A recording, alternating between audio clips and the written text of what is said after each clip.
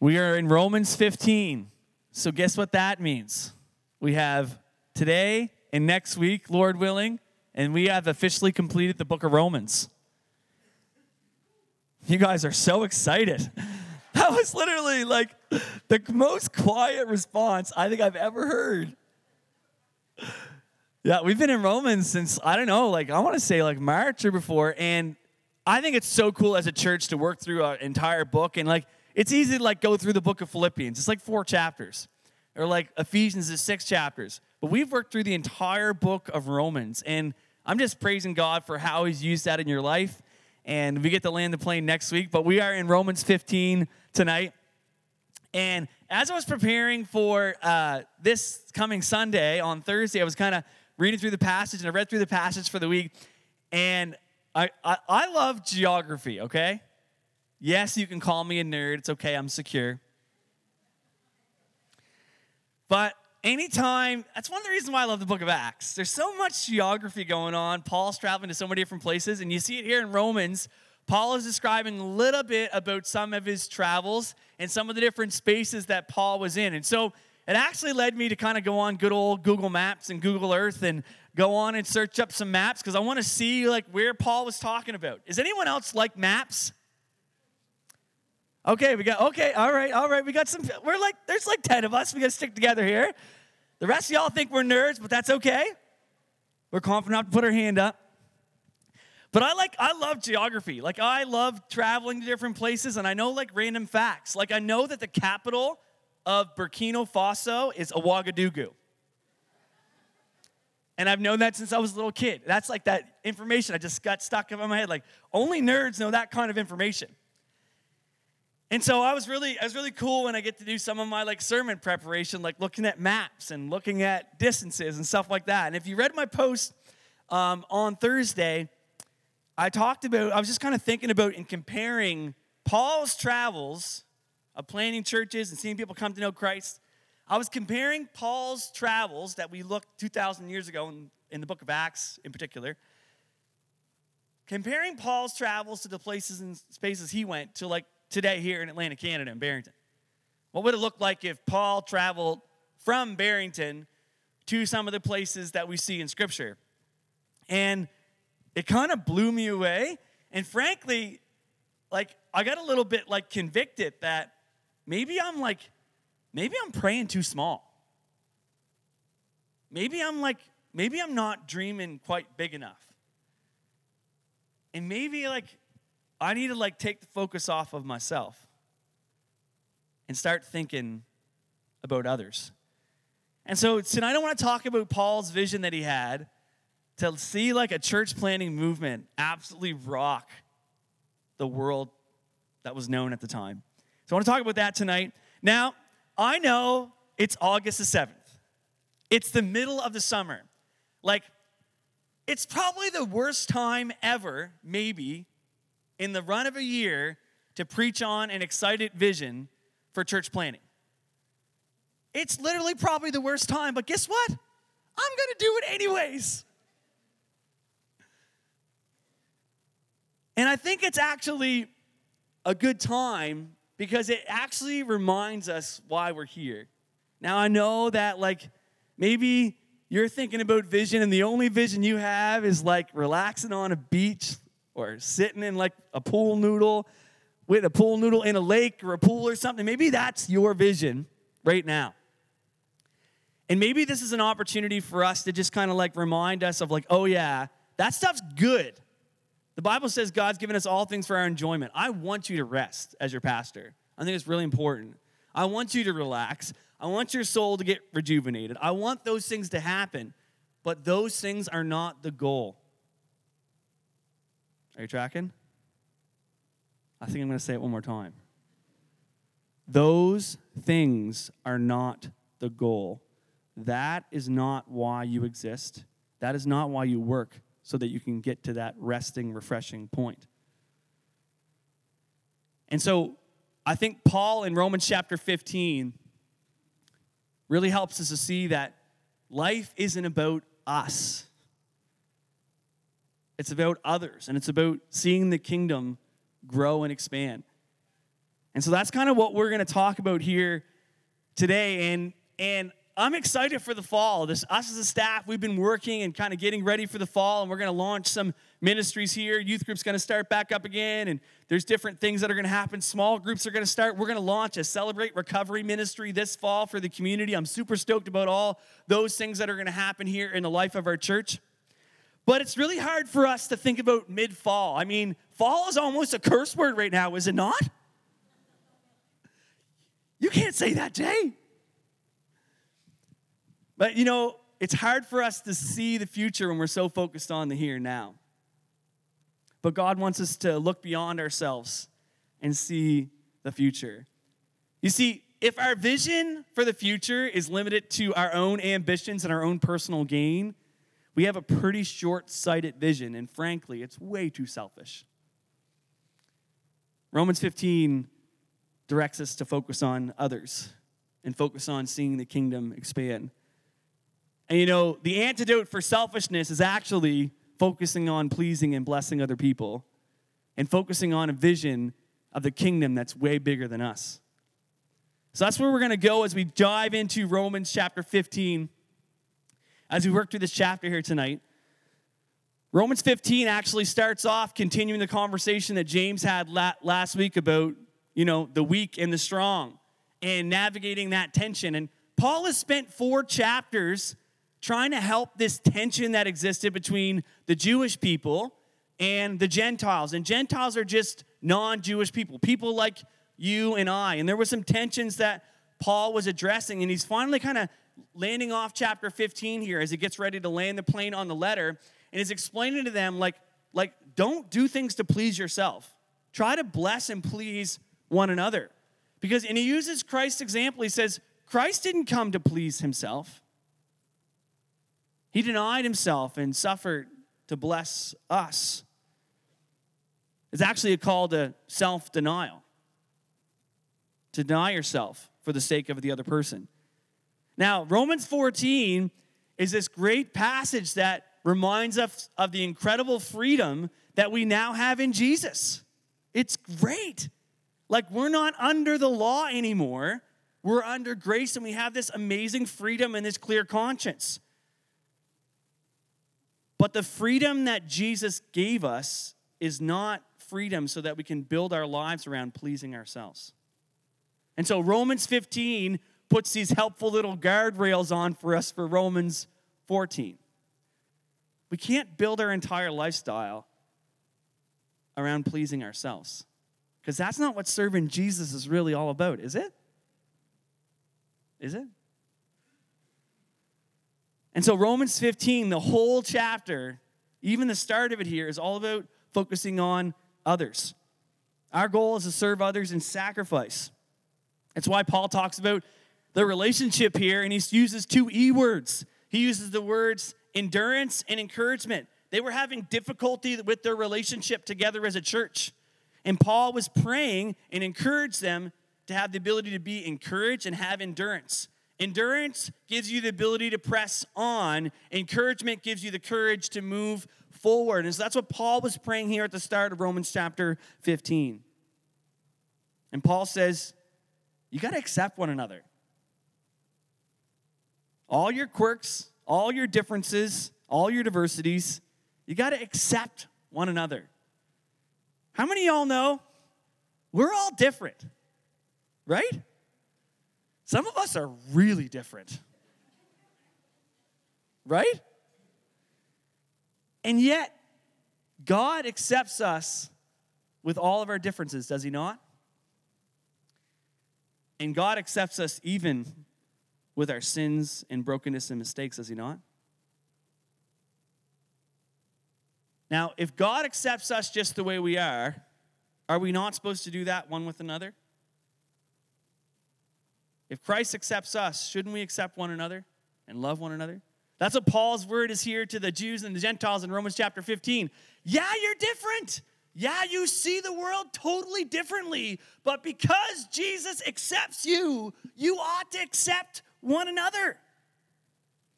And then Paul spends a paragraph talking about how significant both the Jews and Gentiles are. He's trying to tell both of them, look, You're both part of God's plan. Get over yourself. That's his word here. It's not about you. There's a bigger picture, and it's not about us. There's a bigger picture at play here. And Paul actually circles back to why he originally wrote the book of Romans in the first place. Paul wrote the book of Romans to give a definitive explanation about this good news about Jesus and how the good news about Jesus is for everyone. And it literally has the power to transform people's lives. Amen? And so Paul goes back and says, and this is where we're going to camp out for the next few minutes. Paul talks about his desire to reach those who were not told about him. This is what he said in Romans chapter 15. He says, therefore, I glory in Christ Jesus in my service to God. I will not venture to speak of anything except what Christ has accomplished through me in leading the Gentiles to obey God by what I have said and done, by the power of signs and wonders through this power of the Spirit of God. So Paul was actually boasting about the work that God did through him to reach non-Jewish people. He was celebrating the work that God had done in and through him. And it made me think, as I was thinking about, Paul boasting about these people, because these people had faces and names. Paul was boasting about all these hundreds and thousands of people that came to faith in Jesus, and their life was transformed because Paul chose to respond to the call of Jesus and travel from Jerusalem to Illyricum and everywhere in between to tell other people about this good news about Jesus. As a result, hundreds and thousands of lives were changed. Paul wasn't taking any credit for that work, but he was boasting in Jesus and saying, in light of this work, hundreds and thousands of lives have been transformed by Jesus. And I boast in that, Paul is saying. And it made me think about the changed lives here in our church, here at Coastal Church. Someone asked me this morning when I was at Yarmouth Wesleyan how long Coastal's been around, and I had to stop and think about it. And this September, we'll celebrate 3 years as a church. And over the last 3 years plus, we've seen some people's lives transformed by Jesus. Not by any person, but by the good news of Christ. People's lives have been radically transformed because of Jesus. And I think that's what we're celebrating, amen? We can't take any credit for that, but boy, oh boy, do we need to celebrate it, because that's what the Spirit of God is. See, we believe the gospel, the good news about Jesus, it actually works. It actually changes people's lives. And Paul was so passionate and committed to that truth, to the truth that the gospel actually changes lives. He literally gave the rest of his life to travel all over the world at the time to tell other people about this good news. The Bible says from Jerusalem all the way around to Illyricum. I bet you're wondering where that's at. Well, that's actually modern-day Croatia. And he said that from Jerusalem to Illyricum, he has fully proclaimed the gospel of Christ. Fully. It means he didn't hold anything back. He told the fullness of the good news to all these different communities from Jerusalem all the way to Illyricum. And I was just curious as I told you earlier, I was curious. I was like, I wonder how far that is. The geography nerd came out in me, and I had to look at a map. And so I got some maps here for you. So from Barrington to Glace Bay will take you about 6 hours and 49 minutes to drive, and it's about 640 kilometers in a car. You want to know how far Jerusalem to Illyricum is on foot or on a camel or a horse? Here we go. Ready for this? 3,133 kilometers. Paul is explaining to the church in Rome here, I've traveled all the way from Jerusalem to Illyricum and to a whole bunch of communities in between, and I have proclaimed the gospel fully. Hundreds and hundreds of lives in these communities heard the good news about Jesus, responded to the gospel, and their lives were radically transformed. And Paul gave his life. He was beaten and bruised and left for dead. He gave everything, every part of his life to see people come to know faith in Jesus who had not yet heard. And I'm like, man, Lord, I need to dream bigger dreams. I need to have a lot more faith. He had a pretty big vision to see people come to know Christ. And so much so, he had preached in these communities from Jerusalem to Illyricum that he said he actually had to go find new ground. I was like, dude, that is crazy. Paul had such an impulse to reach those who don't know Christ. And let me just ask you, are we supposed to have that same impulse to see people that don't know Christ reach for the gospel? Do you feel compelled to reach those who don't know Jesus? Is our church supposed to have that same passion to reach those who don't know Christ? Isn't that why we exist, church? Paul goes on to say that it has always been my ambition to preach the gospel where Christ was not known, so that I would not be building on someone else's foundation. Rather, as is written, those who are not told about him will see, and those who have not heard will understand. That is why I've often been hindered from coming to you. What's your ambition in life? If you could nail that down honestly from your heart right now to one thing, what would that be? What is your ambition in life? And does that ambition in your life line up with the ambitions of Jesus? Because if it doesn't, there needs to be some realignment done. There needs to be some soul shifts that happen. And that's the part of transformation. That's the part of Jesus actually changing our lives. You see, all of us want a changed life. We just don't want to change anything.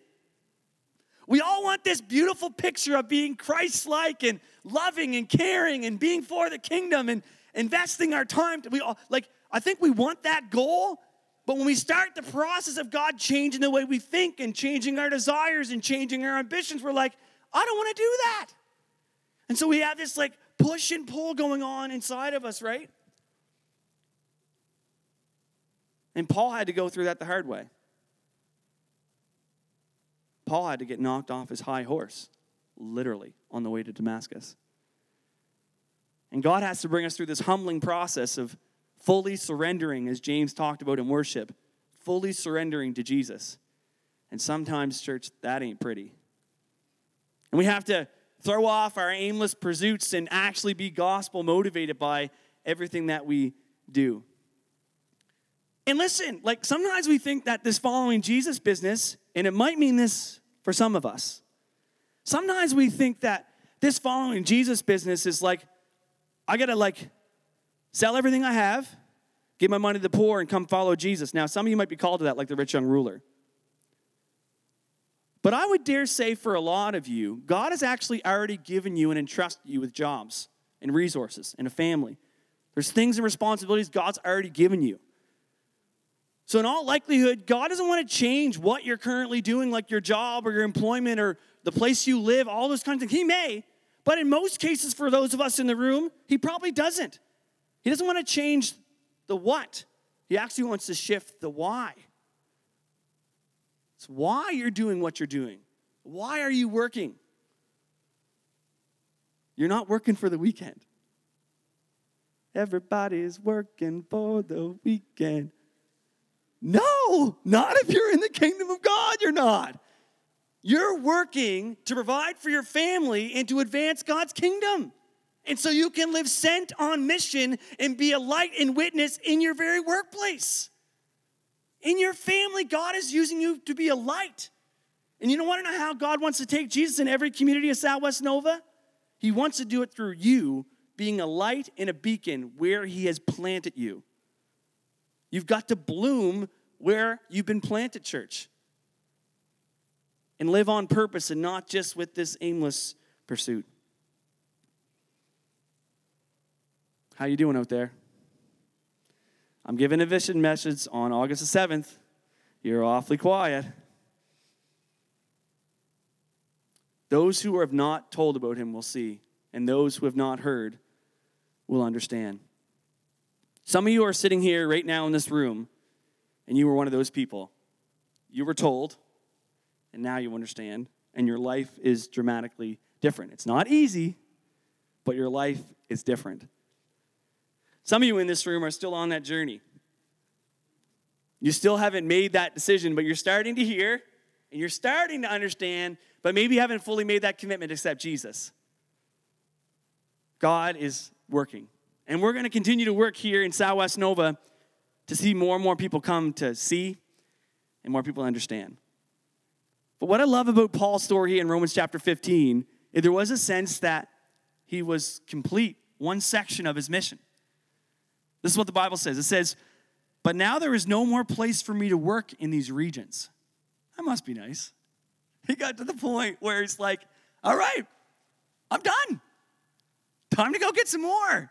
It's like, this is crazy. Now there's no more place for me to work in these regions. And since I've been longing for many years to visit you, I plan to do so when I go to Spain.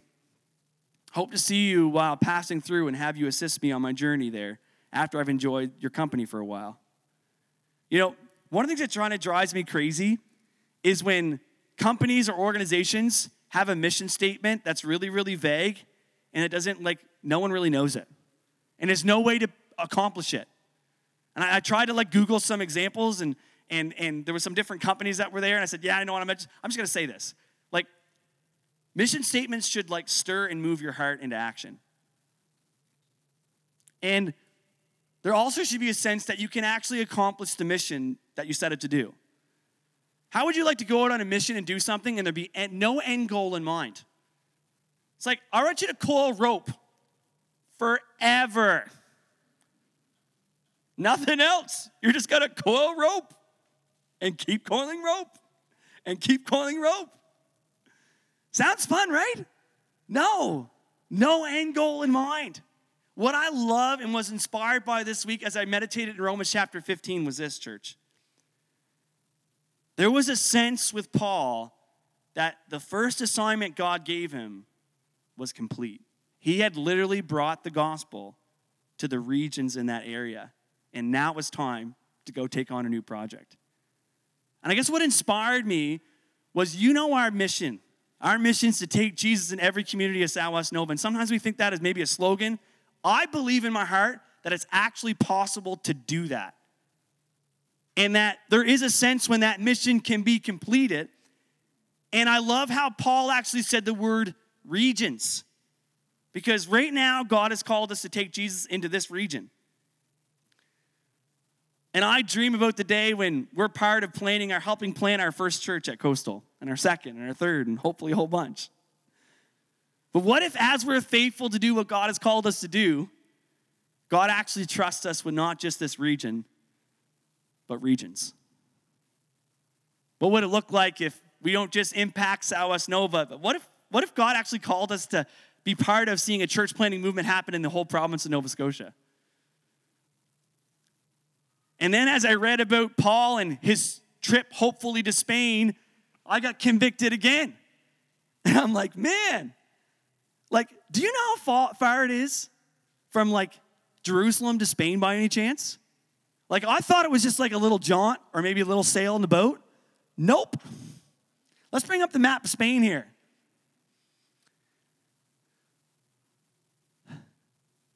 From Jerusalem to Spain is 5,300 kilometers.